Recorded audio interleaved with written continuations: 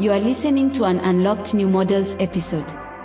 Less than half of our interviews, discussions, audio dramas, or monologues are ever made public. To access all of our content, or to join the discussions in our Discord server, visit patreon.com/newmodels or newmodels.substack.com.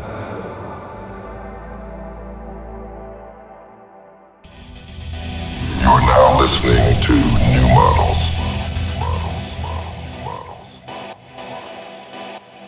Dubai Diaries 2023. Before the trip, my thought cloud of Dubai was something like futuristic city, rich people, slavery, guaranteed imprisonment upon arrival at the airport. Later, I tried to cross-reference this initial thought cloud with some non-Americans from the West, and they agreed on the first three but didn't know about the reputation of the Dubai airport customs. I guess it's a particularly American association.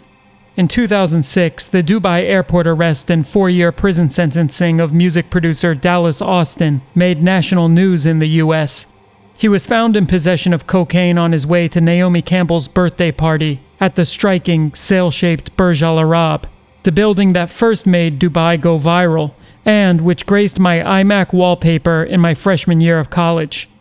As a drum and bass DJ in my teens, I also paid attention to the 2007 arrest of BBC Radio 1's Groove Writer, again sentenced to 4 years in prison, this time for a gram of marijuana mistakenly left in a shorts pocket.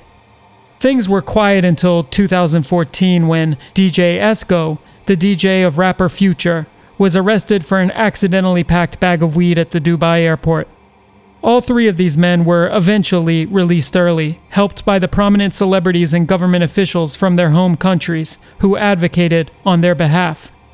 DJ Esco would name his next mixtape with Future 56 Nights, in memory of his time spent locked up in Dubai. In the mixtape's intro, Esco samples a voicemail from one of the police officers that he met in prison.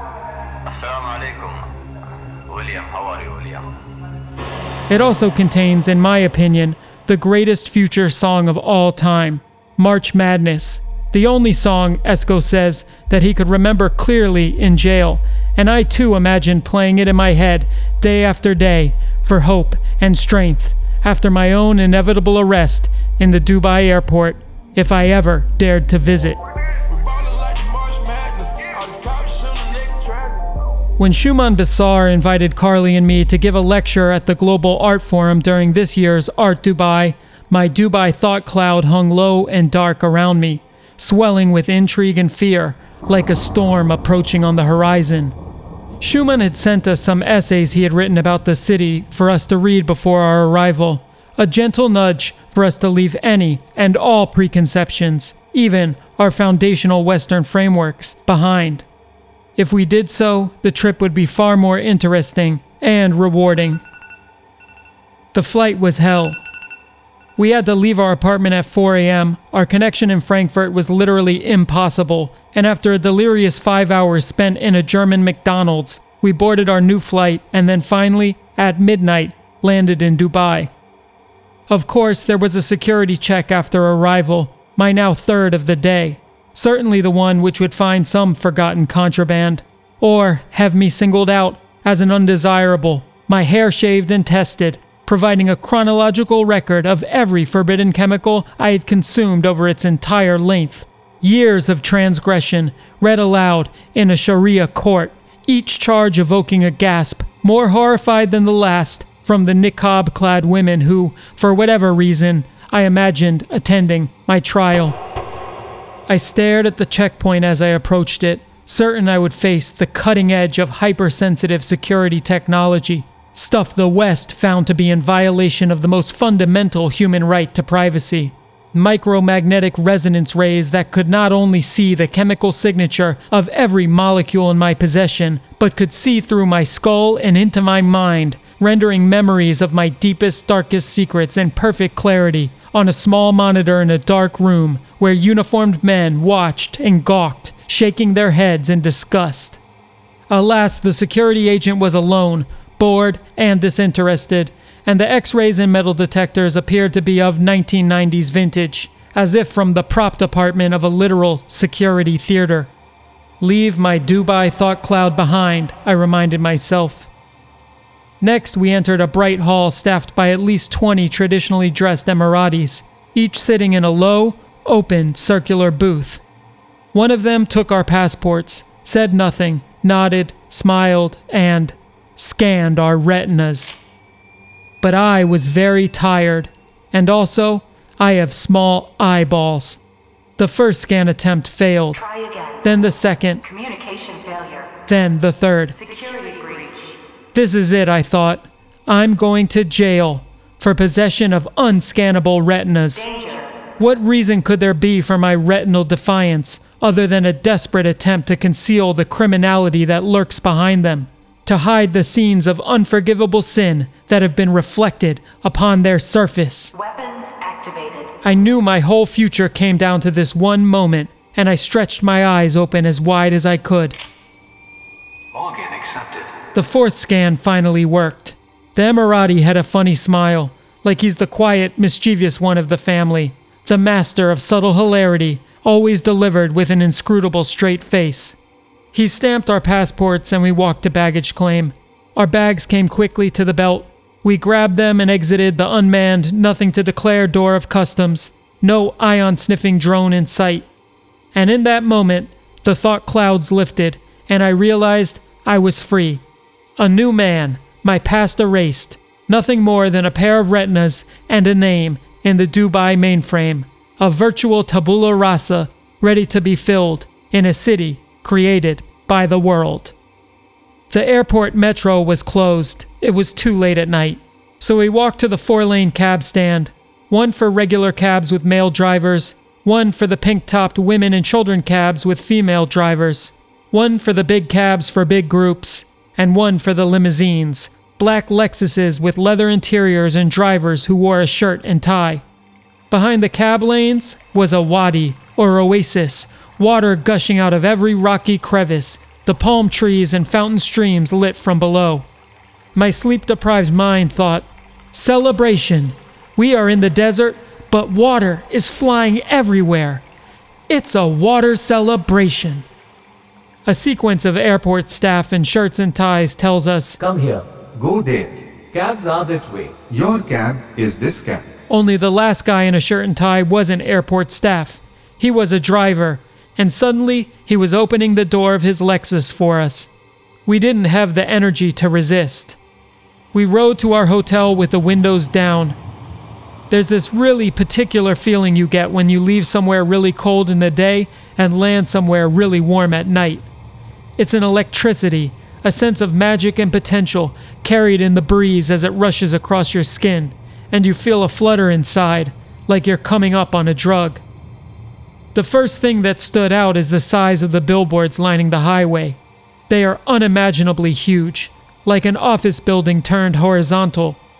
The one that stood out most was advertising Multi-Bank Group, a stock image of a white businessman smiling, arms raised, as $100 bills fell all around him from the sky. The world's #1 largest and most regulated financial derivatives institution. Incredible turnover of USD 12.1 billion per day. Invest with us because life is better with money, it read. Our driver was from Bangladesh. He lives in Dubai 10 months out of the year and then takes 2 months off to be home with his family. We got the vibe that by working in Dubai, he made enough for his family to have a relatively middle-class life in Bangladesh. Dubai has been a center of global arbitrage for over 100 years now, whether by capitalizing upon regional gold price differences in the early 1900s or those of human labor today. The skyline came into view, the Burj Khalifa, tallest building in the world, and the Museum of the Future, an Islamo-futurist stainless steel, torus-shaped monolith entirely engraved with Arabic writing, a poem written by Sheikh Mohammed bin Rashid Al Maktoum himself.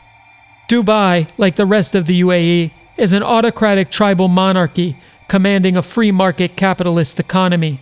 Functionally, you could consider Dubai a startup city.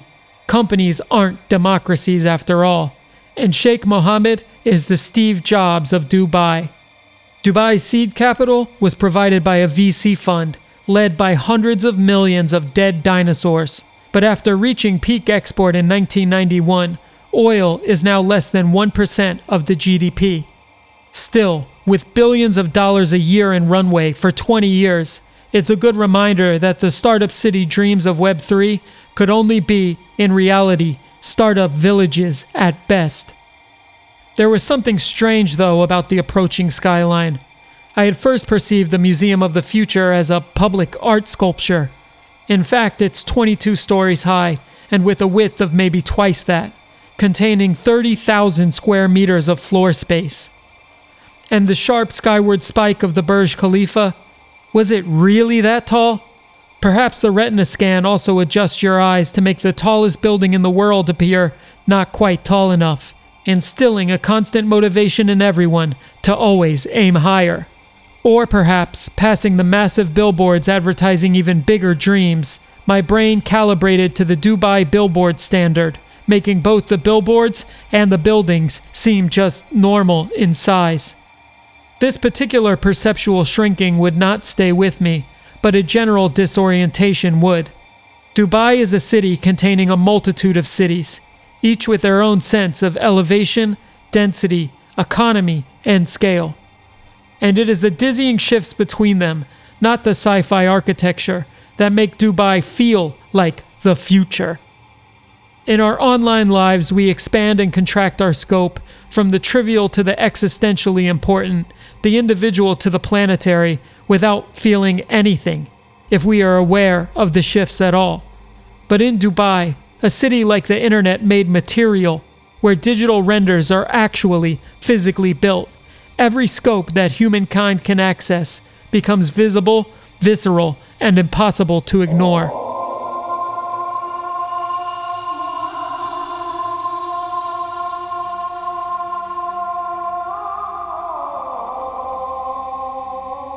Pretty quickly upon arriving in Dubai, I had a go-to line for my thoughts on the emirate. In part, it's a take indebted to an article Shuman Basar penned for Badoon some 15 years ago titled "The Magic Kingdom: How Not to Think About Dubai."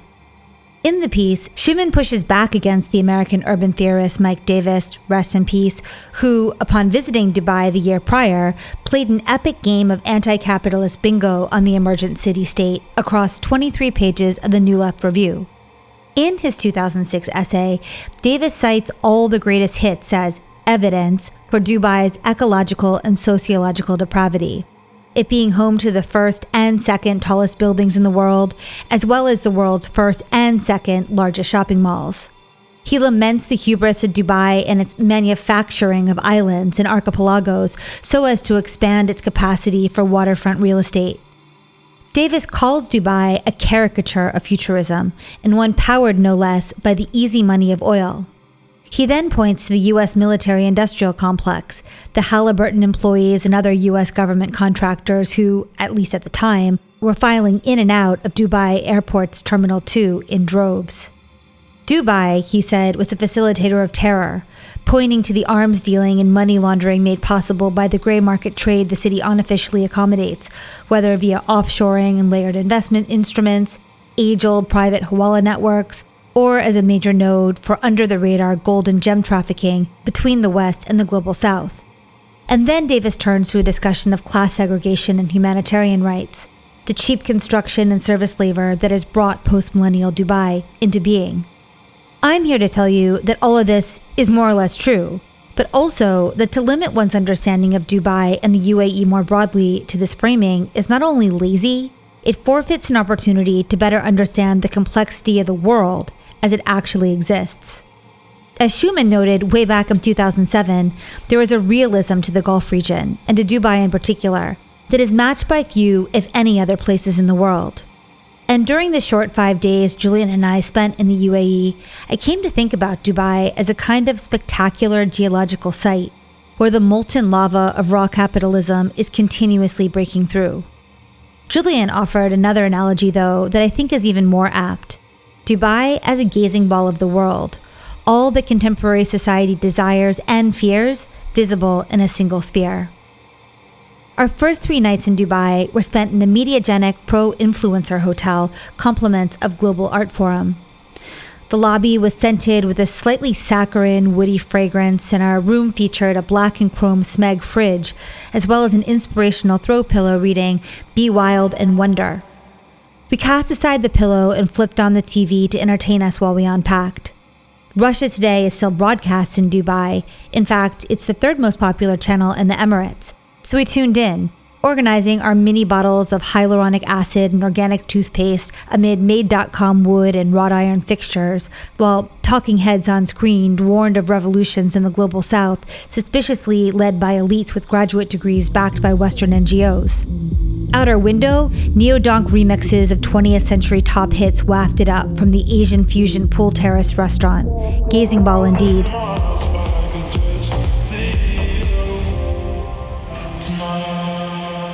In morning light, we could better see our surrounds. The hotel was situated in a Florida-like suburban quarter called The Greens, directly adjacent to a free economic zone referred to as Internet City, which is bordered on one side by Dubai's main traffic artery, the Sheikh Zayed Road, and on the other by Jebel Ali racetrack. Side note, you might wonder how a place with average temperatures above 40 degrees Celsius, 100 degrees Fahrenheit, 5 to 6 months out of the year, could host a legit horse racing circuit. Well, beyond restricting the active season to winter months, the answer lies in the same adaptive features utilized by the city's human residents: air conditioning and swimming pools. Yes, horse swimming pools. Many barns conduct their off-season conditioning in water, maintaining their equine athletes' muscle tone, not by galloping laps, but by swimming them. Meanwhile, most of the UAE's professional stables are so thoroughly temperature controlled that it's not uncommon for top horses to emerge from summer break with partial winter coats. Back at the hotel, I gamble that I can make a quick errand to the Mall of the Emirates before the day's conference begins. Google Maps shows the nearest metro station as just a block away, and from there, the mall just 3 stops. Totally doable. But down at street level, I realize that there's no obvious pedestrian crossing for the heavily trafficked overpass merging with the regular street that stands between our hotel and the metro's entrance. I look up. The towering concrete and rebar skeletons of several in-progress buildings offer no helpful cues. My pupils narrow under the brutally white sun as I wait for another pedestrian to attempt the passage. But at this time of day, there are hardly any pedestrians in sight. I wonder where all the people are, and how they circulate, and who then this metro is even for. But then a woman enters my peripheral vision, impeccably dressed with sleek hair and carrying a stylish handbag. She steps directly into traffic. A luxury black car slows to let her past, then another, and the cars behind. A delivery scooter swerves to clear her path. She pauses at the center median, checks her phone, and repeats the process, effortlessly reaching the other side. I'm impressed, but also in disbelief. Is that really the method? A minute later, an Emirati in a crisp white Kandura, Gutra, and dark shades followed suit, stepping into traffic as the woman had. And again, the vehicles barreling down the concrete overpass slowed to a near halt as he calmly walked in front of them. These intersecting scales and their opposite but mutually accommodating logic came to feel like a key characteristic of the city. A metropolis in a desert, a ski slope in a mall, 2 women in full modest dress, lower faces covered, queuing for the Kylie Jenner Cosmetics pop-up selfie experience. Emboldened by my fellow pedestrians, I too crossed the road and made it to the metro entrance, which leads not underground, but up. I ascend the escalator and navigate a winding path of air-conditioned glass skywalks lined with moving walkways before arriving at the actual station. Signs prompt me to log into the municipal Wi-Fi to check the route. The ticketing system is intuitive, trains arrive every 5 minutes. So far in my experience, all of Dubai is effectively Internet City. Non-nationals are even gifted a 24-hour SIM card at the airport's passport control. And despite the hassle of yet another number being introduced to every messaging app on my phone, I like the thought of the real Emirates passport stamp being me authorizing my Apple Pay to connect with a SIM provider for a seamless top-up when the 24 hours expired, and being logged into the city's corporate financial grid. Bracketing all obvious criticisms of a state-directed prompt to immediately validate personal identity and financial viability with a private corporation upon arrival, was this not a truly contemporary form of international registration? It also tracks with Dubai's actual economy, which runs not on oil, but on retail and trade primarily, followed by financial and insurance services. And due to this, it occurred to Julian and me that Dubai would be a pretty good place to weather a catastrophic global event. Regardless if the markets rise or fall, the emirate will continue to benefit so long as there is robust market activity. Meanwhile, its Jebel Ali seaport, situated at a midpoint among Asian, African, and European routes, is one of the world's largest maritime hubs. There's also the fact that this monstrosity in the desert, decried by Mike Davis, happens to feature a master plan predicated on impossible conditions. Extreme heat, insufficient fresh water, limited oil reserves, and an ethnically and financially diverse population of international workers drawn to the state for opportunities not available to them in their home countries. In this view, Dubai has been actively acclimating to the conditions of the Anthropocene since the turn of the millennium. Its horses train in swimming pools, after all, and its tap water, which is fully potable, is desalinated seawater generated as a byproduct of the Dubai Aluminum Company's smelters that is then routed to the Dubai Electric and Water Authority for power generation and finally civic water distribution. Meanwhile, its Mohammed bin Rashid Al Maktoum solar park is the largest single-site solar field in the world and currently supplies 14% of Dubai's electrical power.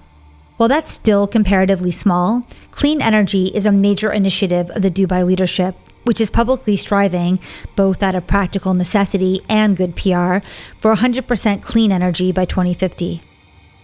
This isn't to say that Dubai is pure or even an approximate ideal. Mike Davis was right to call out the carbon and human cost to the city's development and the dark side of its financial infrastructure.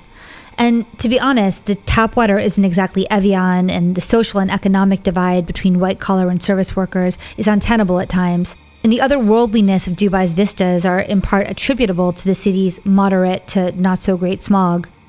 But unlike in the West, such issues are not externalities. They coexist within the same gazing ball as the Lambos flipping up their butterfly doors in front of the Burj Khalifa, the 10 million-liter aquarium tank suspended inside the Dubai Mall, and the Palm Jumeirah's 200-meter-high, 360-degree infinity pool. That's a pretty insane view, am I right? Yeah, the views are just incredible. So the highest 360 infinity pool and view in the world. And then the highest infinity pool is over there, isn't it? Yeah. So this is the highest 360. It's 200 meters high. Incredible. It feels significant that from nearly any Dubai high point, one can see where the city tapers to meet the void of the desert, the edges of the built environment always in frame. It also seems significant that Dubai put such value on maximalist superlative like highest, biggest, fastest, first. Is this the toxic accumulative tendency of capitalism at work, or the generative aspirations of a culture racing to innovate a new paradigm capable of sustaining it beyond 20th century norms? Can the answer be both at once?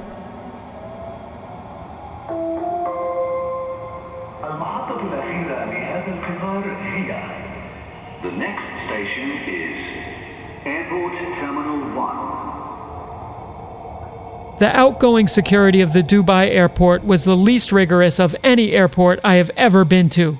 Maybe it's because they charge import duties but not export duties, I thought, and Google quickly confirmed this.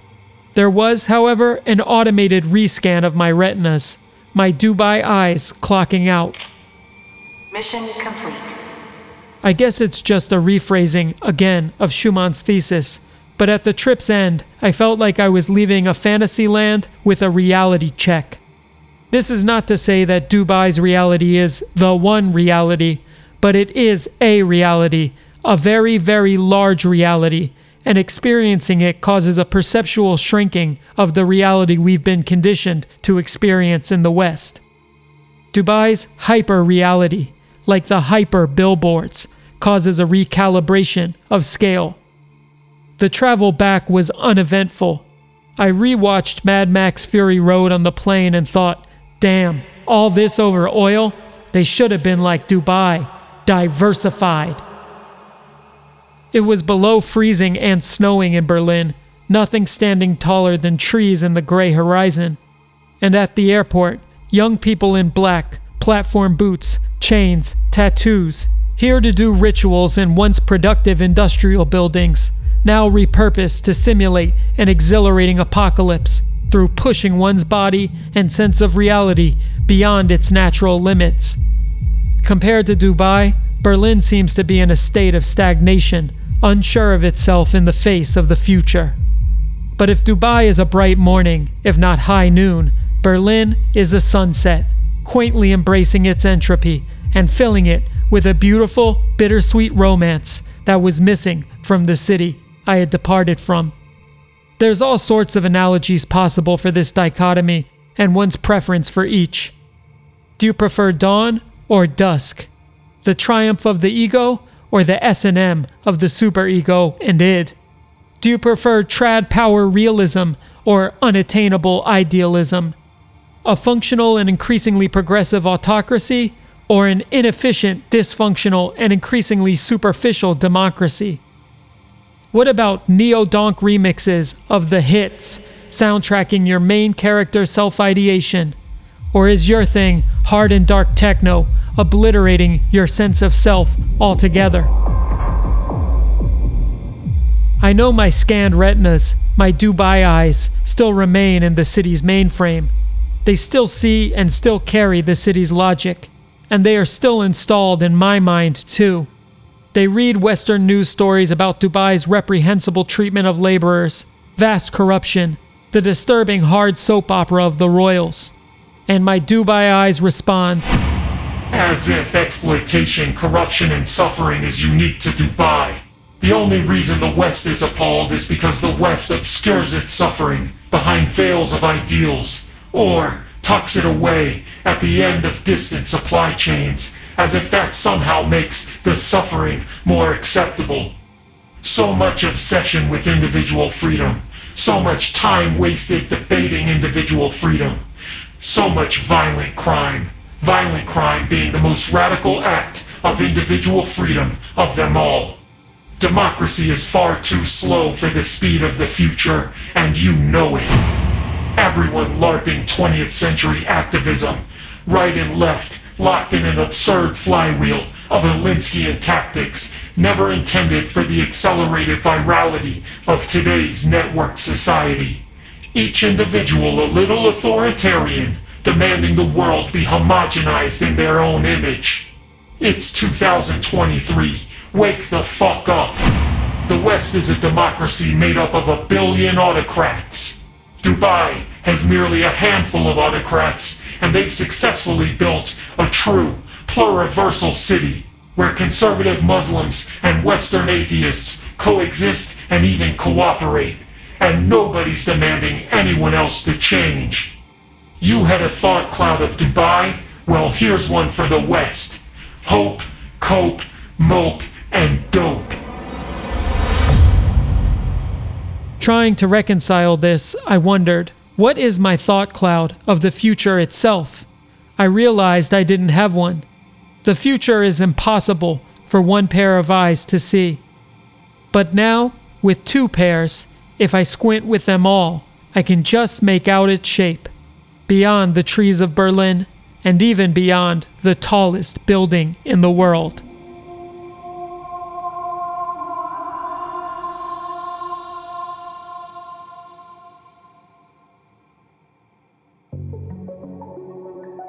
Thank you for listening to New Models. Dubai Diaries 2023 was written and read by Carly Busta and Lil Internet. Sound design and mixing by myself, Lil Internet. We want to give a very, very special thanks to Shuman Basar, Commissioner of Dubai's Global Art Forum, among many other talents, for making our trip and thus this Dubai Diaries possible. At Shuman's invitation, Carly and I gave a talk with the theme Predicting Media, and it will be available online soon. Shuman brought together a lot of interesting people at Art Dubai, at a Lebanese grill, at an open-air glitterati rave, in the desert around a bonfire, at a beach club, and at an Indian truck stop. Some, we hope, will be joining us for an episode in the future, And a big shout out to everyone we got to spend time with in the UAE. Our Discord is having issues due to a Patreon bot update that nobody asked for and that ruined everything. We're working on it. Please check that your subscription is indeed active and disconnect and reconnect your Discord account to Patreon if you're having problems. Needless to say, we're back and we'll see you next episode. This has been a New Models production. Music and mixing by Lil Internet. For more, visit patreon.com/newmodels or newmodels.substack.com.